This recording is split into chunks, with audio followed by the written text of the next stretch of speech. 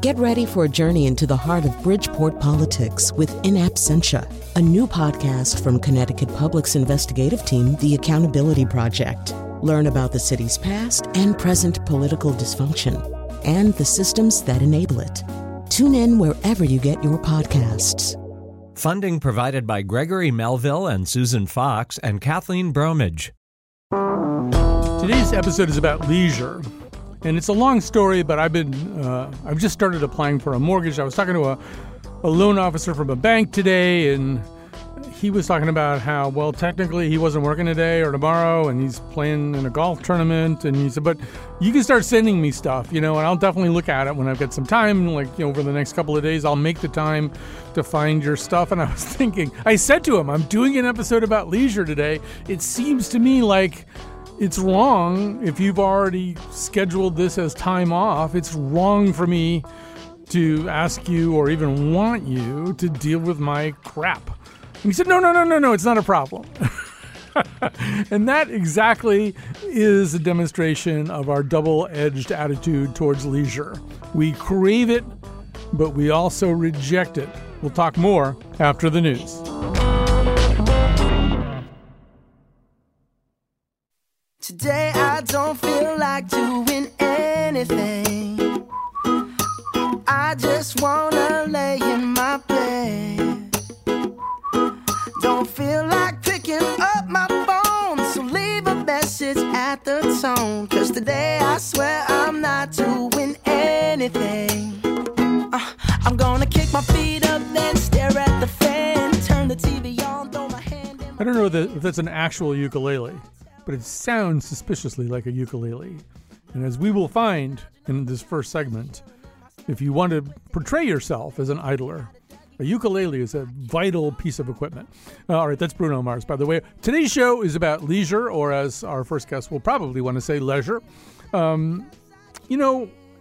think about Walt Whitman in possibly his greatest poem, Song of Myself. He begins by saying, I celebrate myself and sing myself, and what I assume you shall assume. For every atom belonging to me as good belongs to you. I loaf and invite my soul. I lean and loaf at my ease, observing a spear of summer grass. Well, you can't get more idle or leisurely than that, or leisurely than that. That could be a great American proclamation. But of course, it kind of bumps up against so-called Protestant work ethic. And I think we see that a lot, this kind of double-edged attitude towards leisure. I mean, yeah, we love Bertie Wooster, and all those other really great British literary idlers. Saki, alias H.H. Munro, has Clovis. I think he has some Berties, too. Bertie is apparently a good name for idlers. Baudelaire gives us the flaneur, the person who does the kind of purposeless walking for no reason. Ambling probably is a better word. We love all that stuff, but I think we kind of outsource it a bit. I'm not sure we do it. We just like it. We like the idea of it. So we're going to, in fact, run our thumb down that knife's edge today in a lot of different ways. We will begin with Tom Hodgkinson, the founder of Idler Magazine and the author of many books, including How to Be Idle and An Idler's Manual. He is with us now. Welcome, Tom. Hello. I have this ominous feeling based on the sound check that we're interrupting your holiday, which seems very counterproductive somehow. Well, yes. I mean, I was just about to go and open my first beer and sit on the balcony. And then I remembered that I had to come and do your Zoom thing. But no, thanks very much for letting me come on the show. I'm on holiday in an island in Croatia called Korčula, which is a sort of, it was owned by Venice. It's a Venetian medieval city-state. And we're living in a sort of flat just behind the main church. So if you hear church bells, that's what's going on. Well, that will be just lovely if we do. All right. I think maybe we do, particularly because of your background and what you're kind of famous for, need to explore whether or not there's a meaningful distinction between leisure/leisure and idling or idleness. They're not quite the same thing, are they? Well, I think in the modern world, leisure is a little bit mixed up with something like leisure studies as a university course, or the leisure centre, which is somewhere you pay someone to do something that isn't related to your money earning job. So in a sense, leisure has become part of the same system as the job system, which is that you spend a lot of money when you're not at work. So at work, you're earning the money or paying off the money that you spent last week. And then when you leave the gates, if you like, of your employment, you are then sort of courted as a consumer, and it's time to start spending money. I mean, for me, idling is something. It's more romantic.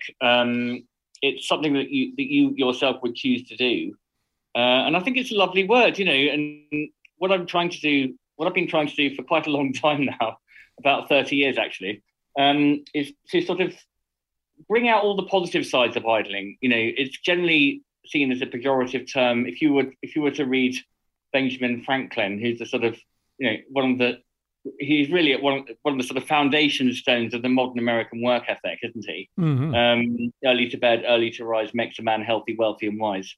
He's very anti-idling. He says he should always at least be seen to be working hard.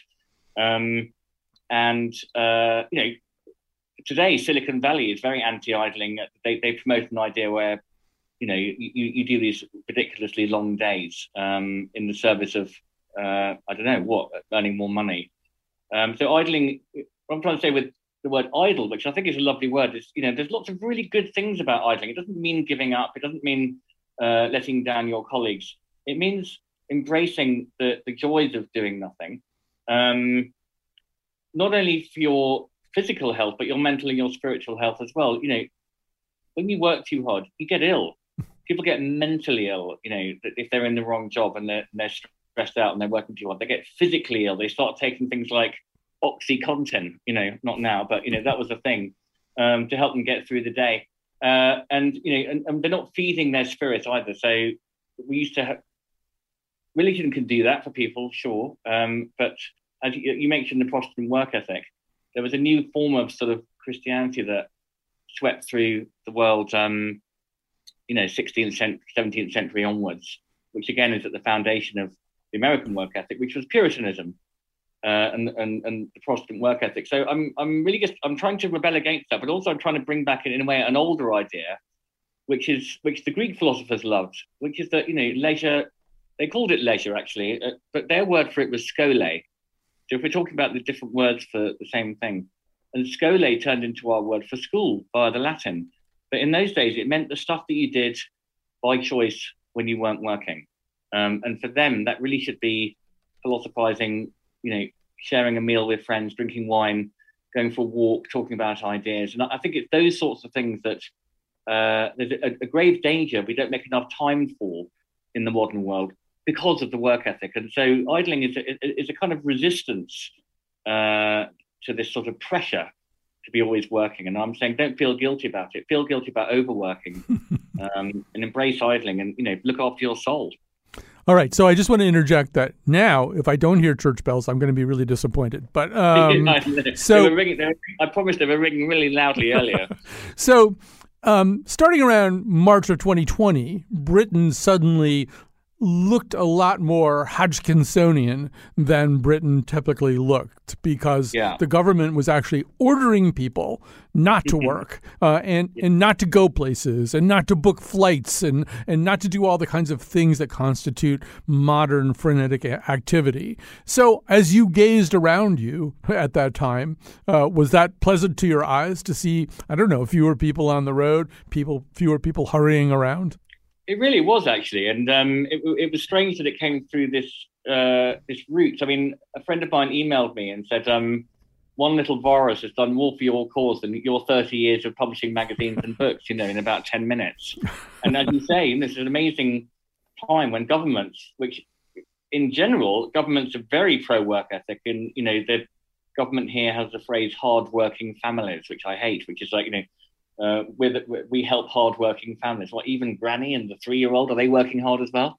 So yeah, it was very strange to be told by the authorities to slow down, to stop working. It's your kind of it's your duty to society to stop working, which is the opposite of what they normally say. And yes, a lot of people found lockdowns really tough. It was very tough for people with young families. It was very tough for people who lived on their own in general. My mother lives on her own. She found the whole thing incredibly depressing. She's not really an idler either. Mhm. But Well, for a lot of people, it was, it opened up a different way of doing it. You don't need to be so busy. We didn't need so much money. There was nothing to spend money on. And our reader said, I feel guilty, but I love lockdown. It's great. There's no pressure. I'm not spending anything. I've got all this time. As a family, we live in London. London was beautiful. It was very sunny. We went on our bicycles. We cycled along the River Thames. We had picnics. And, I remember going out to the river one evening with my family cycling. And there were lots of other families and people having a lovely time in the sun outdoors.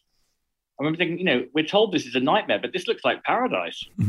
Well, yes, and there's almost also the sense that the planet wants us to be a little more idle. The pollution abated somewhat, the traffic jams abated, animals started coming out into places and spaces that they maybe wouldn't feel safe at times when we were all racing about. So there was almost the sense that, you want to do something about climate change, you want to do something for the planet, do less.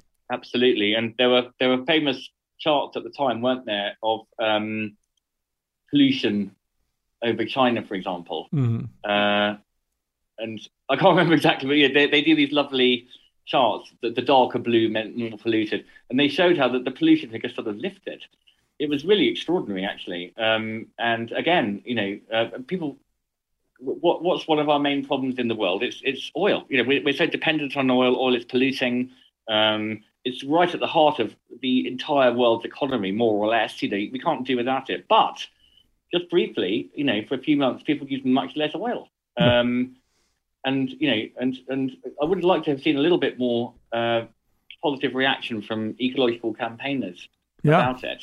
So there's also an aspect to the virus itself too, which was it kind of had the same agenda, so to speak, in the sense that, and I was much more aware, I think, of the ongoing medical research than an awful lot of other people. So when people that I knew would get COVID, I would say, you cannot push through this. This virus does not like people who try to push through their illness. You really have to rest. You have to do as close to nothing as possible if you want to get well. You're courting disaster if you just try some. I mean, that's sort of the very much an American idea. I'm going to push through this thing. I'm going to just keep doing my stuff.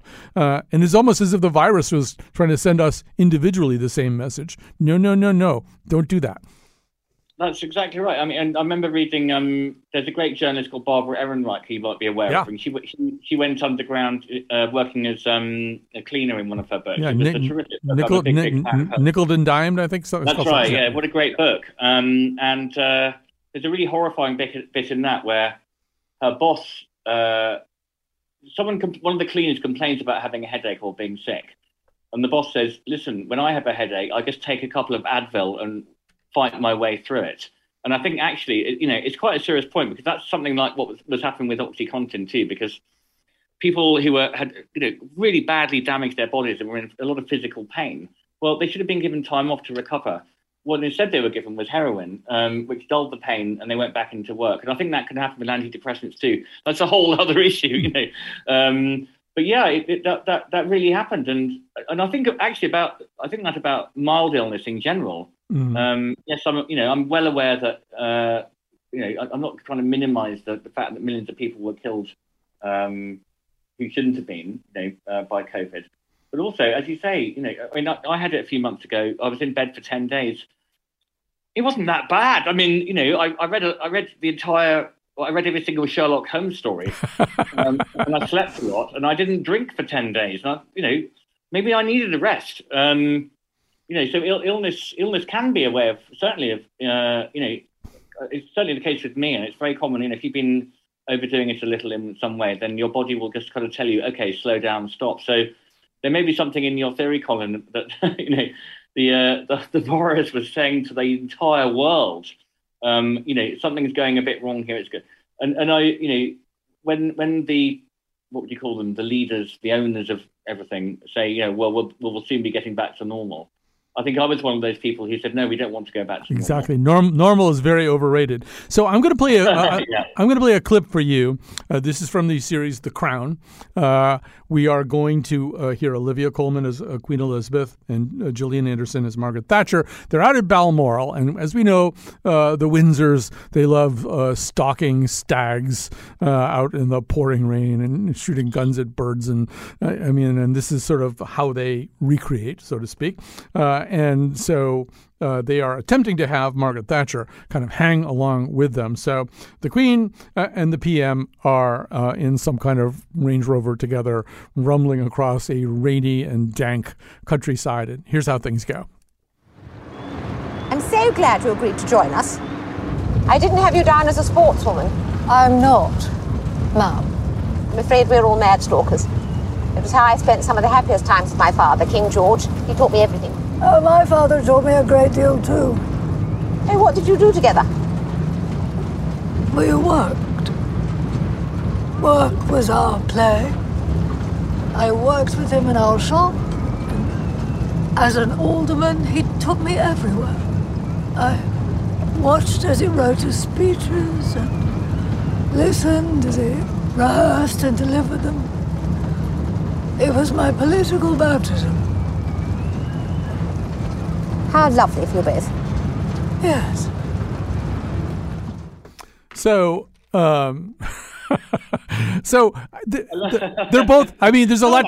There's a lot to unpack there, but I have been haunted ever since seeing that by Anderson's speech as Thatcher when she says, "We worked. Work was our play." I mean, they're both mad in different ways. I mean, the Windsors are insane, playing idiotic parlor games and racing around shooting at things. I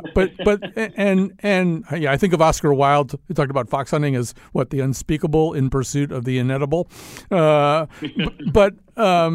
Thatcher's mad too. I mean, she's got this kind of Tory Protestant work ethic thing that it seems so incredibly joyless. Maybe you could talk a little bit about, I mean, those are two different reactions to leisure. I'm not sure, or leisure. I'm not sure either one of them is entirely healthy. I do find something quite attractive about the aristocratic sort of disdain for work, because they're so snobbish. They kind of look down on people who work. Oh, well, how lovely that you enjoyed your work. Because, of course, they don't work. Why don't they work? Because some absolute, bloodthirsty, amoral, evil person of the highest order 300 years ago killed a lot of people and stole a lot of money. And so now they're rich, so they don't have to work. But they're still, but the aristocrats, they have a history of being patrons of the arts. They may have a slightly broader view of the world, actually, and I think sometimes they've got more in common with working class people. Working class people don't enjoy working. If you won the lottery, you're not going to carry on being a coal miner. So this idea that the middle class people have is like, oh, well, he loved being a coal miner. It gave him a lot of nobility. Is ridiculous. They're doing it for the money. And but there's that middle thing, which is like life is all about hard work and getting up early and work. Which, yes, as you say, Mrs. Thatcher thoroughly represented. And that's why, as idlers, we would be sort of broadly anti-Tory, because the Tories do promote this work ethic. But the left wing promotes it too. Lenin, Marx, the Chinese state, they're also very, very into hard work. It's just it's for the state, not for the big company. That's the only difference. And so sometimes the aristocrats can have a kind of slightly different view of things, and maybe they have got time for the good things in life. As again, you mentioned Oscar Wilde. Well, he was very much an idler. He said that people should have much more time to study philosophy and to sort of be creative and to be artistic and to talk and to think and to do useless stuff. Right. And like read a poem. Because it's sort of fun and it feeds something else. And not just be working for the man 24/7. Right. Wilde also was great on the distinction you just made right before that. He has a line, I think it's in Dorian Gray, where he says, "The rich would have spoken on the value of thrift, and the idle grown eloquent over the dignity of labor." So work is fine when somebody else is doing it. So right. One last thing I want to explore with you, and then I absolutely insist that you get back to your holiday. Thank you. But that is the notion of creativity. And I don't know, the Chinese philosopher Lin Yutang in The Importance of Living, he says, from the Chinese point of view, the man who is wisely idle is the most cultured man, for there seems to be a philosophic contradiction between being busy and being wise. But there's also, I think, if you're going to be fully creative, there have to be moments of kind of uselessness, right? There have to be moments where your mind isn't being asked to do some specific thing. Flaubert supposedly just kind of wrote all the time and didn't go on picnics because he had to move his semicolon around or something. But you also get the feeling that Flaubert's mind would be idle and range around a bit too. And maybe you can say a little bit about this. Creativity is something that you've thought a lot about. I assume you would think that, no, you can't be purely creative if you already have something to do. Yeah, the title of the magazine comes from one of my literary heroes, Dr. Johnson, who, in case your listeners don't know about him, I mean, he was very well known in the 18th century, and he wrote the first English dictionary. He was quite productive, very productive. He wrote plays and novels. He was friends with David Garrick, with Adam Smith, and all the great thinkers of the day. He praised idling, and he spent a lot of time really just like lying in bed staring at the ceiling. So it looks lazy, but it's not lazy because the work is going on at some other level, So I maintain, and it's not just for people who are sort of obviously creative from the outside, like people who make a living from their art, which is, a difficult thing to do. It's also for entrepreneurs, businessmen, anybody, doctors and nurses, It's actually when you're switched off that you get ideas for improving, and scientists who are very creative, You can't just sit there all day in the same position, working. You need to go for a walk. You need to sleep. You need to, Dickens actually, he was a powerhouse, but he went for these really long walks every day, for like 2, 3, 4 hours, and to give his mind a chance to kind of float it. To give his mind a chance to float. I also think actually about the Beatles. Very productive. They did. Mrs. Thatcher said, "Our work was our play," but theirs really was. And if you've seen that recent documentary, Get Back, it's really fascinating about their.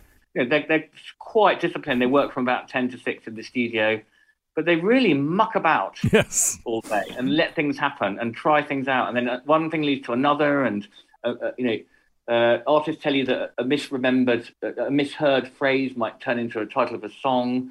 So you've got to allow yourself, if you want to be creative, a lot of that just idling, pottering time.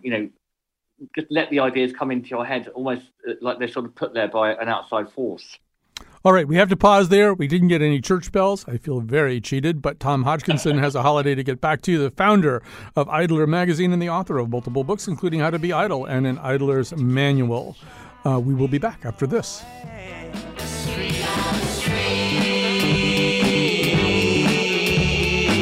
And that's the way it's always going to be. Freedom is free.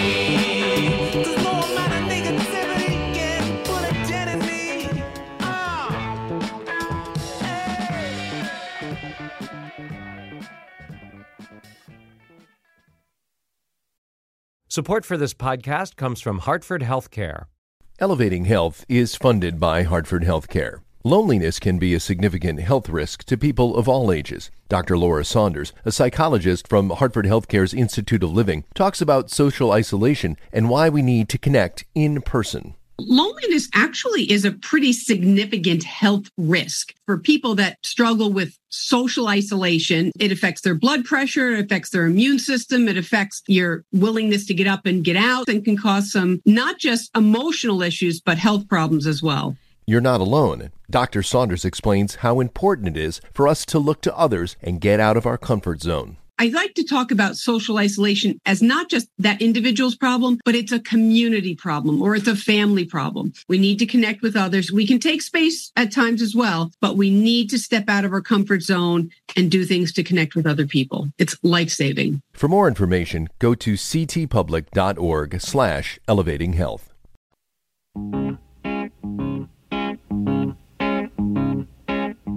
What a day for a daydream. What a day for a daydreaming boy. and I'm lost in a daydream, dreaming about my bundle of joy.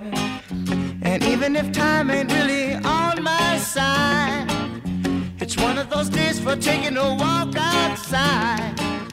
I'm blowing the day to take a walk in the sun and follow my face. So while I was talking to Tom, I had a flashback, not to something that I actually experienced, but a flashback to the earliest stirrings of Ted Kennedy's political career. This may be an apocryphal story, but supposedly he was debating his first political opponent in some public forum. And at one point, his opponent said, "And what's more, my opponent, Mr. Kennedy, has never worked a day in his life. He's never had a real job. He's never done real work for a day in his life." And Teddy at that point seemed flustered and at a loss for words. And when the debate was over, supposedly, an Irish immigrant working man came up to him and slapped him in the back and said, "Don't worry about it, Teddy. You haven't missed a thing." So there's sort of, once again, that kind of idea that people valorize working all the time. They are often not the ones who are really doing the hard work. So we are talking today on this show about leisure. I think I can go back to saying leisure now. And joining us is Celine Malcoach, a behavioral scientist and professor of marketing at the Fisher College of Business at Ohio State University. She studies how and why and when people decide to allocate their time to leisure activities. So first of all, welcome to our show. Hi, good to be here. So, in 1899, Thorstein Veblen publishes his landmark theory of the leisure class, and he kind of argues that conspicuous leisure is a major socioeconomic status marker. And I'm kind of wondering whether that's been inverted. I feel as though we live in a world now where people signal their virtue and signal their high status by telling everybody else how busy they are, how impossible it would be for them to experience leisure. Can you comment on that? Yeah, I can. And I can start by saying you're right on. It has indeed been inverted entirely, so much so that a recent paper that came out shows that busyness, just being busy with life, period, it has become one of the biggest symbols of status in today's life, especially in the U.S. Right. It's sort of, and it is, if a person portrays himself as busy, I'm busy, I can't schedule you, I can't schedule this, I'm overscheduled, you're kind of doing a supply and demand thing with yourself, right? You're saying there's less supply of me than there is demand for me. I'm so busy. And that, inherently, kind of economically increases your value, right? That is part of the point, that, signaling to the others that I'm in demand, ergo I must be a valuable person. That's one of the logics of it. And I think the other part that this particular paper showed was it is a belief that there is upward mobility, and the more busy that I am, the more hard worker I am. Ergo, I've got a higher chance of actually climbing up to the ladder. But the only way that I can do it is to signal to everyone around me that I'm worthy of that climbing up. Right. So, Kat, we're going to play B2 here, actually. I'm going to play for you. This is a commercial from 2014 for a particular model of Cadillac. And I don't know, what the guy says from there will be pretty self-explanatory. Why do we work so hard? For what? For this? For stuff? Other countries, they work, they stroll home, they stop by the cafe, they take August off. Off. Why aren't you like that? Why aren't we like that? Because we're crazy, driven, hard-working believers, that's why.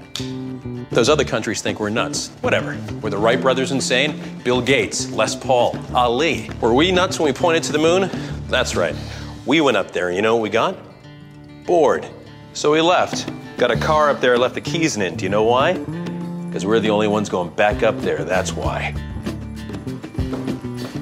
But I digress.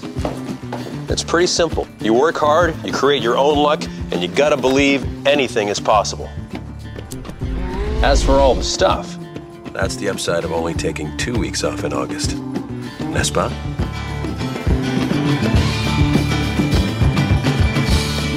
All All right, Celine, you could probably teach an entire episode of your class on that commercial. There's so much in there. I mean, he slides out the idea initially of other countries where leisure is valued more, where there's kind of a sense of roundedness. And then he just smashes it to bits. Once again, this seems to be perhaps is it a peculiarly American attitude, or would we run into this in other countries?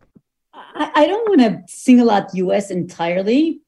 Because I think when we look at other cultures, which we have in some of our studies, we do find similar attitudes existing elsewhere, but it is definitely more common and more accepted in US that we take this as a value to be gone by, as opposed to some people supporting this belief and others having others.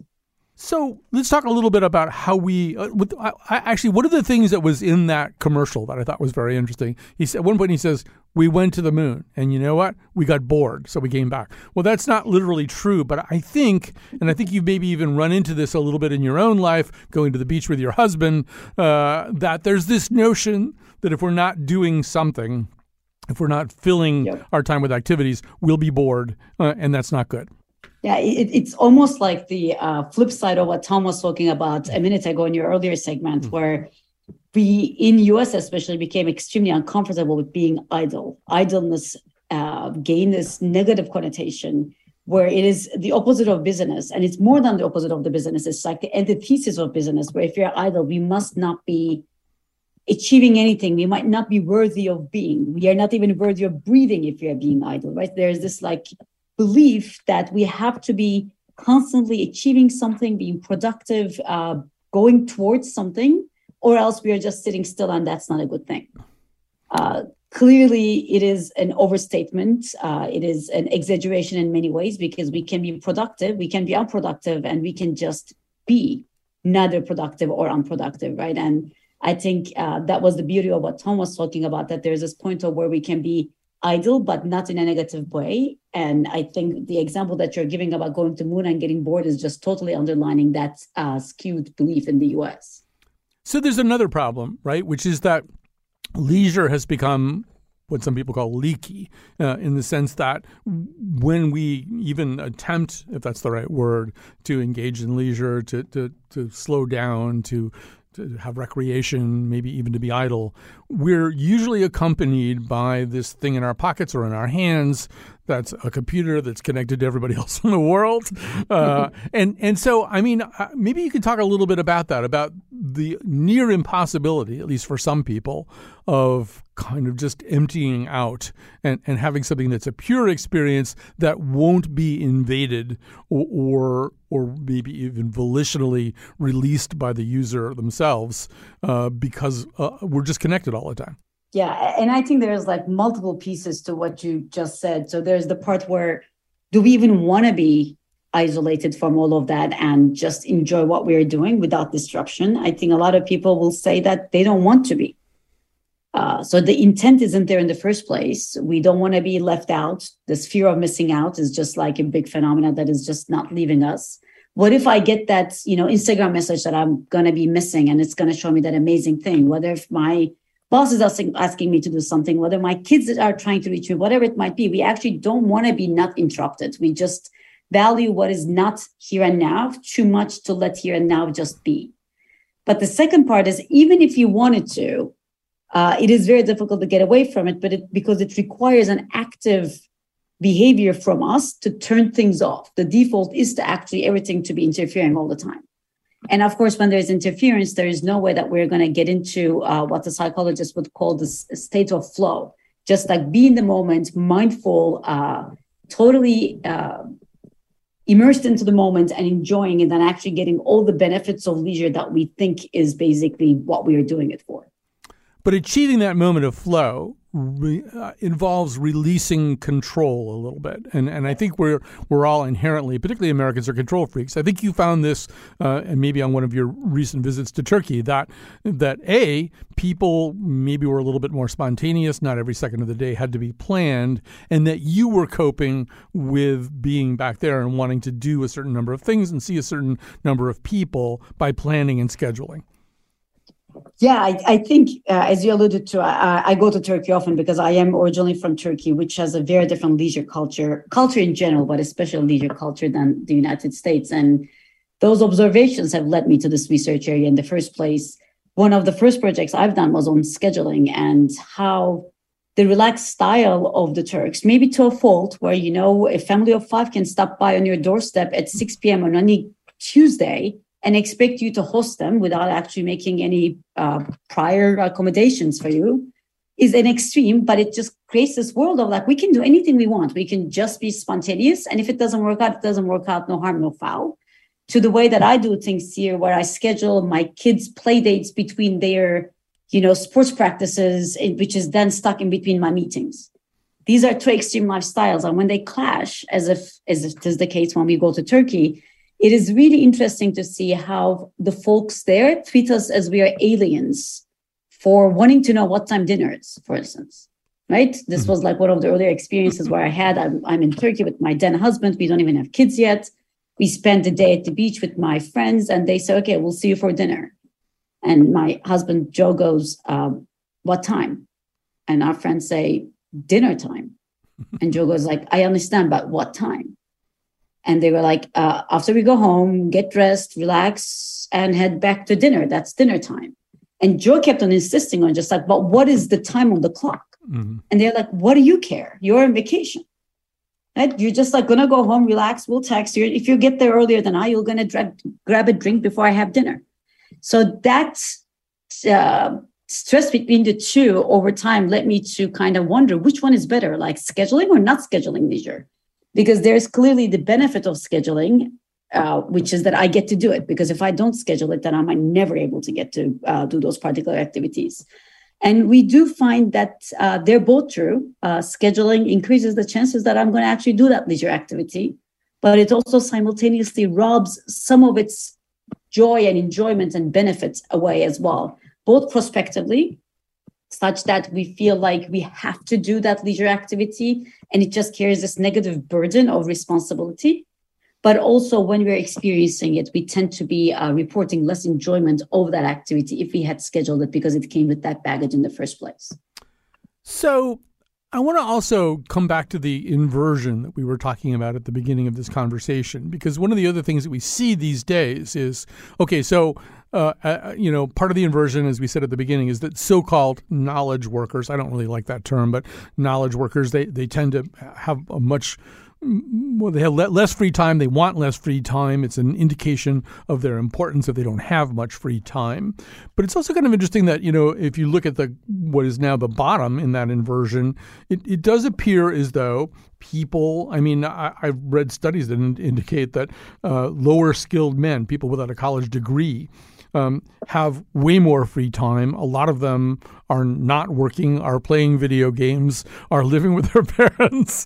And an awful lot of them report a reasonably high level of happiness. And I'm wondering about that, too, whether we've set things up so that by kind of overturning that old idea of the idle rich, there's now the idle not at all rich, and what the implications of that might be. Maybe it's impossible to know what the implications are, but what are your thoughts? I think the implications could be many, but for me, I always connect that to the great resignation we're also seeing in the US right now. I think some people have come to realize, as Tom was saying before me, that, money is not tied to happiness. Maybe chilling and relaxing and being idle and enjoying yourself is indeed tied to happiness. And ergo, there's not as much need to work. And that group of people have also been resigning, not finding their job worthy of the time or the money that they earn, time they give or the money that they earn. So I think that is one implication that we are seeing loud and clear all around in the US. I think the second thing of that inversion that's important is those people do not believe that leisure is wasteful. Right? They are lacking that belief that there is some negative connotation that comes with leisure. And we have some work that shows that people who tend to think that leisure is wasteful, even if they engage in leisurely activities, they are not able to enjoy them. So that happiness and enjoyment coming from these activities in part relies on the fact that they are not bad. And if you take the knowledge workers or a lot of other people that might not even be workers, I'm sure there's a lot of moms in my neighborhood that are not necessarily working, but keeping themselves busy and priding in it. Will also tell you that leisure on its face value is not productive and ergo maybe not that useful, maybe even wasteful. And if that's the case, the little leisure that they're engaging will also not make them happy. So let me ask you one last area here, because this is something that you've studied so much. And I think there's kind of a sense when we do a show like this one that a lot of people are doing it wrong, doing leisure wrong. What would you say to people in general? What kind of advice would you give to people so that, in fact, and maybe this is the wrong way to think about it. I'm about to use the word maximize or optimize, and maybe that's exactly the wrong way to think about leisure. But what's a good way to think about leisure?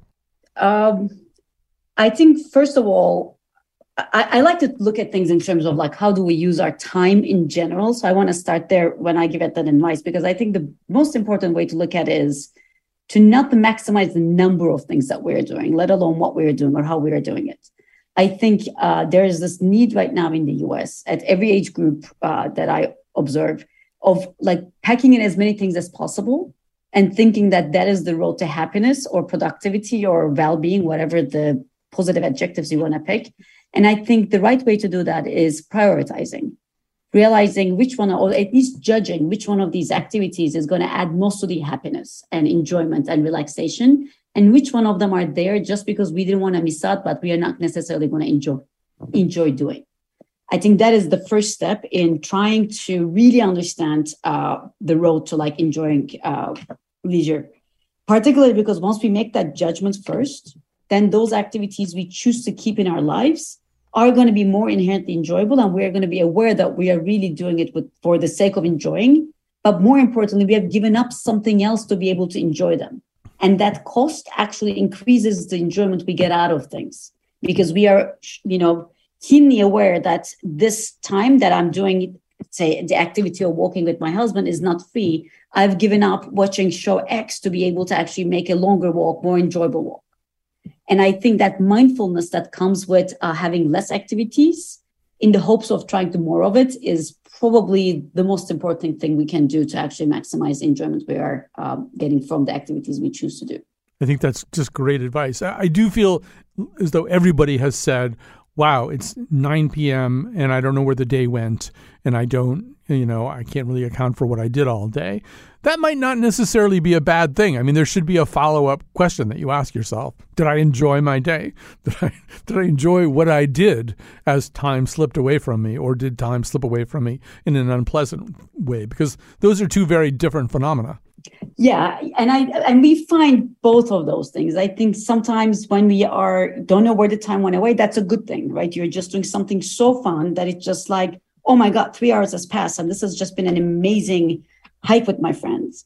But it also happens when we are so engrossed in doing the little things that we don't realize that the time has gone away. And they both have the implication of being immersed, but in very different ways.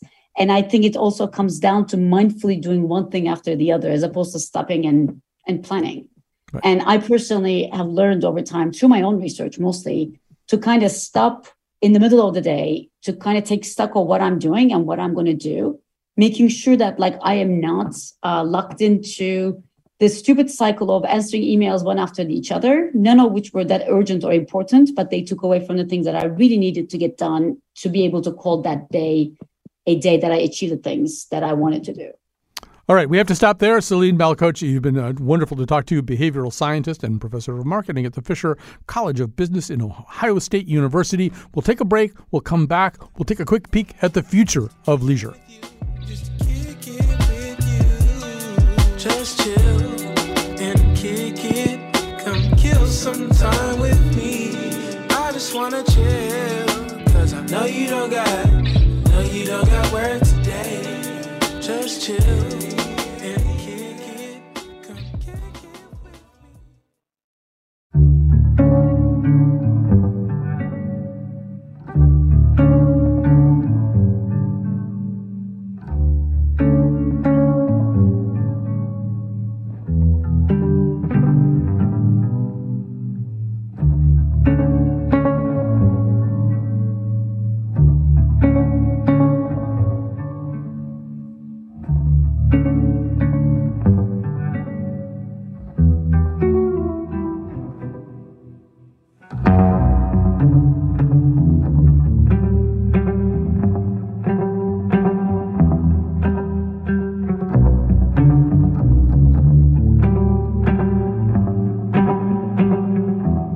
All right, we have tandem technical producers today. We started out with Kat Pastor. Now Gene Amatruda is in there, keeping the beat for us. This is an exciting day for me. A lot of people know that I teach. For the first time ever, one of my students has actually come back and come here and produced a show. That is Ada Uzunlar. She produced this episode with some help from Mr. McPants and Lily Tyson and everybody else. So very, very good.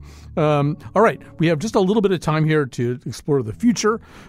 Ken Roberts is joining us, professor of sociology, social policy, and criminology at the University of Liverpool, who studies leisure. Ken Roberts, welcome to our conversation. Pleasure to be with you. So you've heard a little bit of the conversation so far. Obviously, things are going to change. The way we allocate time is going to change. Probably artificial intelligence and robotics will, or at least may, create more free time. So what does the future of leisure look like under those circumstances? Well, the immediate future I can tell you about, because in Britain we've come through years of pandemic and lockdowns.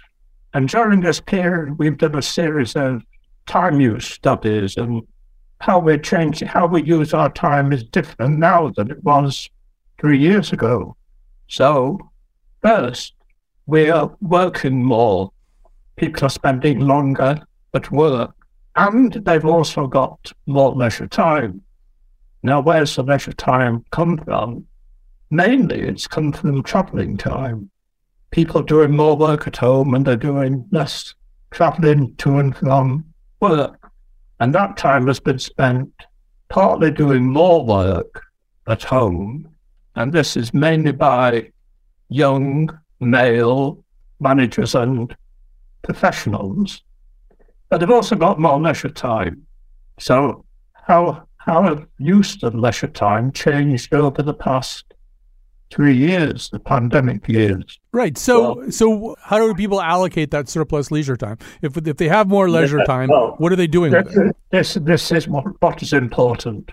Basically, during the pandemic, out-of-home leisure closed. So people were at home working or during their free time. So what did they do? They used the media. So media use, all of them, radio, television, streaming, they all increased in terms of the amount of time people spent using them. And since lockdowns have ended, time spent with the media has not declined. But there's been a big drop in virtually everything else. Visits to theatres, concerts, tourism, meals out, they're all at less than 70% of their levels before the pandemic. And this is the problem. I mean, it's a problem for individuals because their mental health declines if people are at home and just watching the media all the time. I mean, leisure is good for your well-being if people get out of home and interacting with other people. And we're doing less of that. But it also matters for the economy. Now, 60 years ago, we had a Prime Minister called Harold Wilson, who stirred some controversy by entertaining the Beatles in Downing Street. And people said, what the devil are the Beatles doing in Downing Street? And Wilson explained that the Beatles were an import-export industry. Now, it didn't matter whether it was the Beatles or some other group, but a large slice of the economy over the past 60 years has been made up of the leisure industries. I mean, the media, they're big, but also hospitality, out-of-home, eating and drinking, and tourism become possibly the world's biggest single industry. Now, if people do less of this, then eventually there's less employment in these industries. Now people lose their jobs. And they will have more leisure, but not the kind that they want. We're going to have to end there. Ken Roberts is a professor of sociology and social policy and criminology at the University of Liverpool, who studies leisure. I do want to sort of end. I'm going to torture Ada by invoking McLuhan, which I do a lot when I'm teaching, and so you already had to live through all of this. But I think, one thing that a McLuhanist, and particularly a modern McLuhanist, might say about all this is, and particularly about what Professor Roberts has just been saying, is that, all right, well, I mean, because of virtual reality and because of immersive multiplayer role-playing games, I can socialize. I can interact. I can interact with people in China and Indonesia and Africa and South America all in one go, playing World of Warcraft or some damn thing. People that I will never meet physically. That's what'll happen. I'll stay in my house and I'll interact with people all over the place, and it'll be pretty vivid. And the more that virtual reality grows, the more that avatars become a powerful way to interact with people, the more it will seem like human interaction. I feel like that's like a whole other show we have to do at some point is will Leisure of the Future be something like that? And will it be as satisfying, or is there something weird about the kind of discorporeal aspect of all this? All right, that's where we have to stop, and that's what we'll do. And we thank you for listening. You ain't working anymore. I don't have to work. I got me a piece of Gary. Cows need milking in the barn. I have the twins on that detail. They each take a side. But you just don't give a darn. Give them 4 bits of cow and hand lotion. You just never seem to learn. Man, you taught me. You ain't got no ambition. You're convincing me. Gone fishing. Got your hound dog by your side. That's old Cindy Lou going with me. Gone fishing. Fleas are biting at his hide. Get away from me, boys, you bother me. Folks won't find us now because Mr. Satch and Mr. Cross, we gone fishing instead of just a wishing.